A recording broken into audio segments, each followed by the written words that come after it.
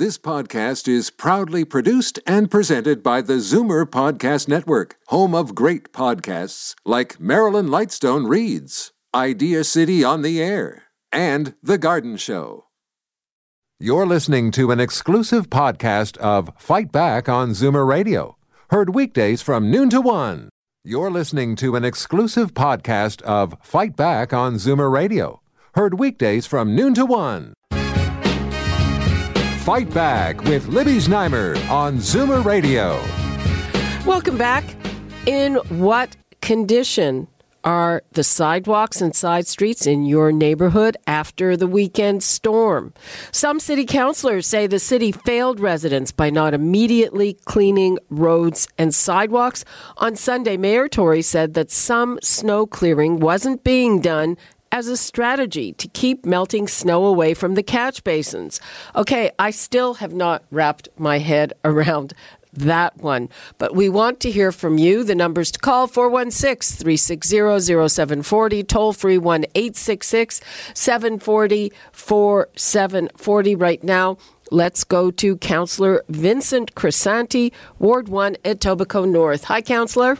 Yeah, hi, good afternoon, Libby. How are you today? I'm fine. So what's your take on the job that the city did clearing the streets? Well, Libby, I think you just described it quite well. So in a nutshell, we didn't do a very good job at all. So I've been fielding many calls from my community, and these are calls that we don't need to get. We could have done certainly a much better job in responding to this particular storm. Now, keeping it all in context, I mean, this is a storm that's very unusual that we normally would not get in the middle of April and the beginning of spring.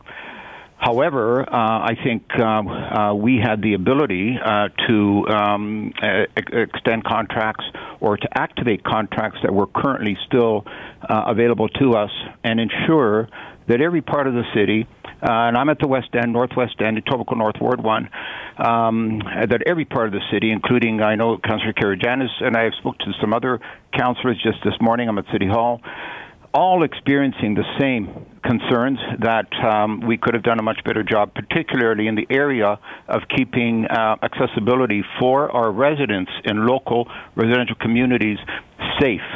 Sidewalks are not plowed. Roads are not plowed.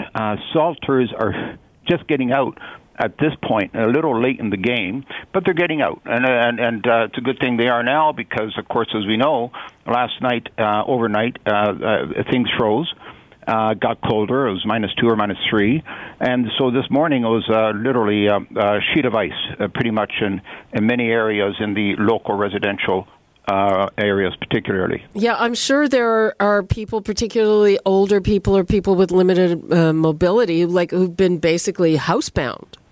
That's right. I, in fact, had some calls like that where some of the streets that were not passable and unsafe had a particular resident who indicated they just had to carefully turn back and just stay home. And, of course, you can't get from your house to a bus stop if you're going anywhere because of the sidewalks and pedestrian pathways that are not cleaned or salted. And it was still that way this morning. I spoke with city staff myself this morning and advocating for my residents. And they just don't have the resources that they should have been given to do their job. And of course, the decisions are made higher up. And I feel, as some councillors do, that the wrong decisions were made and we could have done a far better job. Okay. I still do not understand the explanation about deliberately not shoveling snow to keep it away from the catch basins. Can you explain that to me? Well, I'm going to try. In fact, I heard the same comments being made. So I sort of did a double take and looked, and said, what, did I hear that correctly? I don't know why we would be very deliberate in the way we dealt with this. I certainly don't buy that. We plow throughout the whole winter. I know that this particular storm was unique in the way where it's a combination of ice and snow and so on, and so a lot of water accumulating and so on. But I believe that we could have plowed and we could have put out all the resources we had to ensure that all the catch basins were clear, like we always do. This is something not new to us, and I think we reacted in the wrong way. And to be intentional not to do that, I could tell you, any of the taxpayers up in the Northwest that I represent, none of them buy that either. I mean, they want to be able to get out safely and comfortably, and to ensure that nobody gets hurt. So we hope nobody got hurt across the city, because that's the thing. We have the ability to make the decisions to ensure safe accessibility for all our residents. Now, you said these decisions, which you say were the wrong decisions, were made higher up. Who are you blaming? I don't want to mention names. I think who was the it higher Barbara ups Gray? are. She runs the transportation department, and so I know I put a request into to her office. I spoke to some of her staff too, and staff over in the West District. Those decisions were made, and they really need to do a lot of convincing to me as to why those were the right decisions, and certainly to the taxpayers across the city. It could have been dealt very, very differently, and in my opinion, and we should have been cleaning sidewalks. We should have been salting sidewalks. I want to get to the phones, but I just want to also make a point that especially on Sunday, there was a huge Twitter storm about the fact that clearing bike lanes got priority over sidewalks. Yeah, so that's right. That's what I heard as well, and that high pedestrian areas were given priority, bike lanes were given priority, and again, I question that and give my head a shake one more time, wondering what? What about other areas of the city? It's a big city. What about the suburbs? What about the residential communities?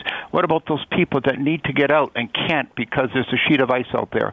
So I'll be questioning those as well, and I already have, but I'm waiting for responses to really get clarity on why these type of decisions are taken. It should have been dealt very differently, and as taxpayers deserve better. Okay, Vince, let's take a couple of calls. There's not too much time left. Pat in Scarborough. Hi, Pat. Hello. You're on the air. Go ahead. Yes, I was just agreeing with the gentleman there that the sidewalks are terrible. They haven't been salted or they haven't been done, and they're still like that today. And we are seniors, and we have to get up to the mall. We have no car, and we have to get up to the mall. We haven't been able to get out since Friday. We took a chance today and nearly slipped a couple of times, and I had to walk home on the road, more or less. Yes.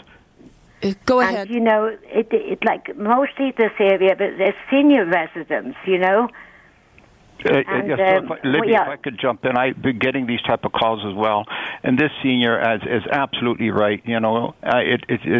She for one, and all seniors and all residents deserve much better than that. And I would just encourage you to please call your local councillor and pass on your concerns. And on my behalf, if I can apologize on behalf of the city, I will, because I'm looking into this.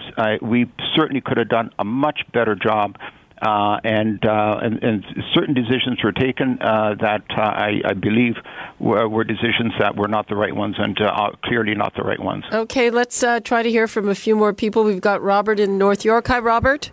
I just want to point out that, I'm in the same boat as that young lady you just called, but with the climate changing and this free kind of weather in mid to late April, I think the city is going to have to readjust its thinking on when they take the trucks off the road, including the salters and the snowplows, because obviously when you see everything going on here and out west and so forth in California, things are obviously changing, and people are going to have to take that in consideration in the future going forward before they start cutting down on their resources. That's an interesting point. It's hard to know if this was a one-off or it's part of climate change, but thanks for that, Robert. 2013, they thought that was a one-off too, and we came very, very close to hitting that 48 hours ago. Okay, let's go to David in Etobicoke. Hi, David. Hello there. How are you doing, Libby? Fine. We don't have very much time left. Okay. I'm not satisfied with the snow clearing. Our street, Birchleaf Crescent, has a lot of ice in the middle of the road. The sidewalks haven't been cleared. It's not possible for us to really get out and go anywhere, and it's a shame the city has been this way. Okay, I think that says it. Thanks, David. Go ahead, Councillor. Yeah, no, thank you. I was trying to get the name of that street. Birchleaf, I think. Sorry, Brookleaf? Birchleaf. Oh, Birchleafs, yeah. So I can look into that for that constituent, and I would encourage him to call his local councillor as well. Now, again, Libby, I think we unfortunately got caught. Look, people say they weren't expecting this. I think we had some advance warning that would have given us the ability. Certainly, if I was running the city myself, look. It's people say, well, if 2020 vision, and they say, well, it's easy to say after the fact.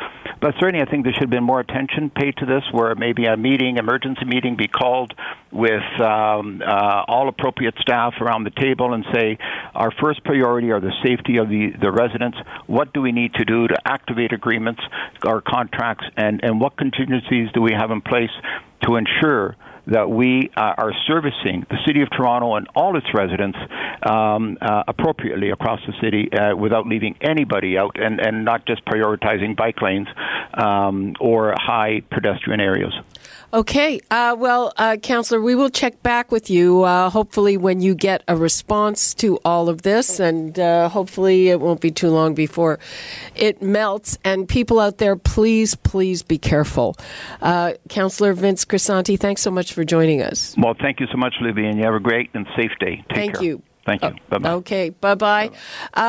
Again, please stay safe. Be careful. That's all the time we have for Fight Back for today, and we now break for traffic and news. You're listening to an exclusive podcast of Fight Back on Zoomer Radio. Heard weekdays from noon to 1. You're listening to an exclusive podcast of Fight Back on Zoomer Radio. Heard weekdays from noon to 1. You're listening to an exclusive podcast of Fight Back on Zoomer Radio. Heard weekdays from noon to 1. This podcast is proudly produced and presented by the Zoomer Podcast Network, home of great podcasts like Marilyn Lightstone Reads, Idea City on the Air, and The Garden Show.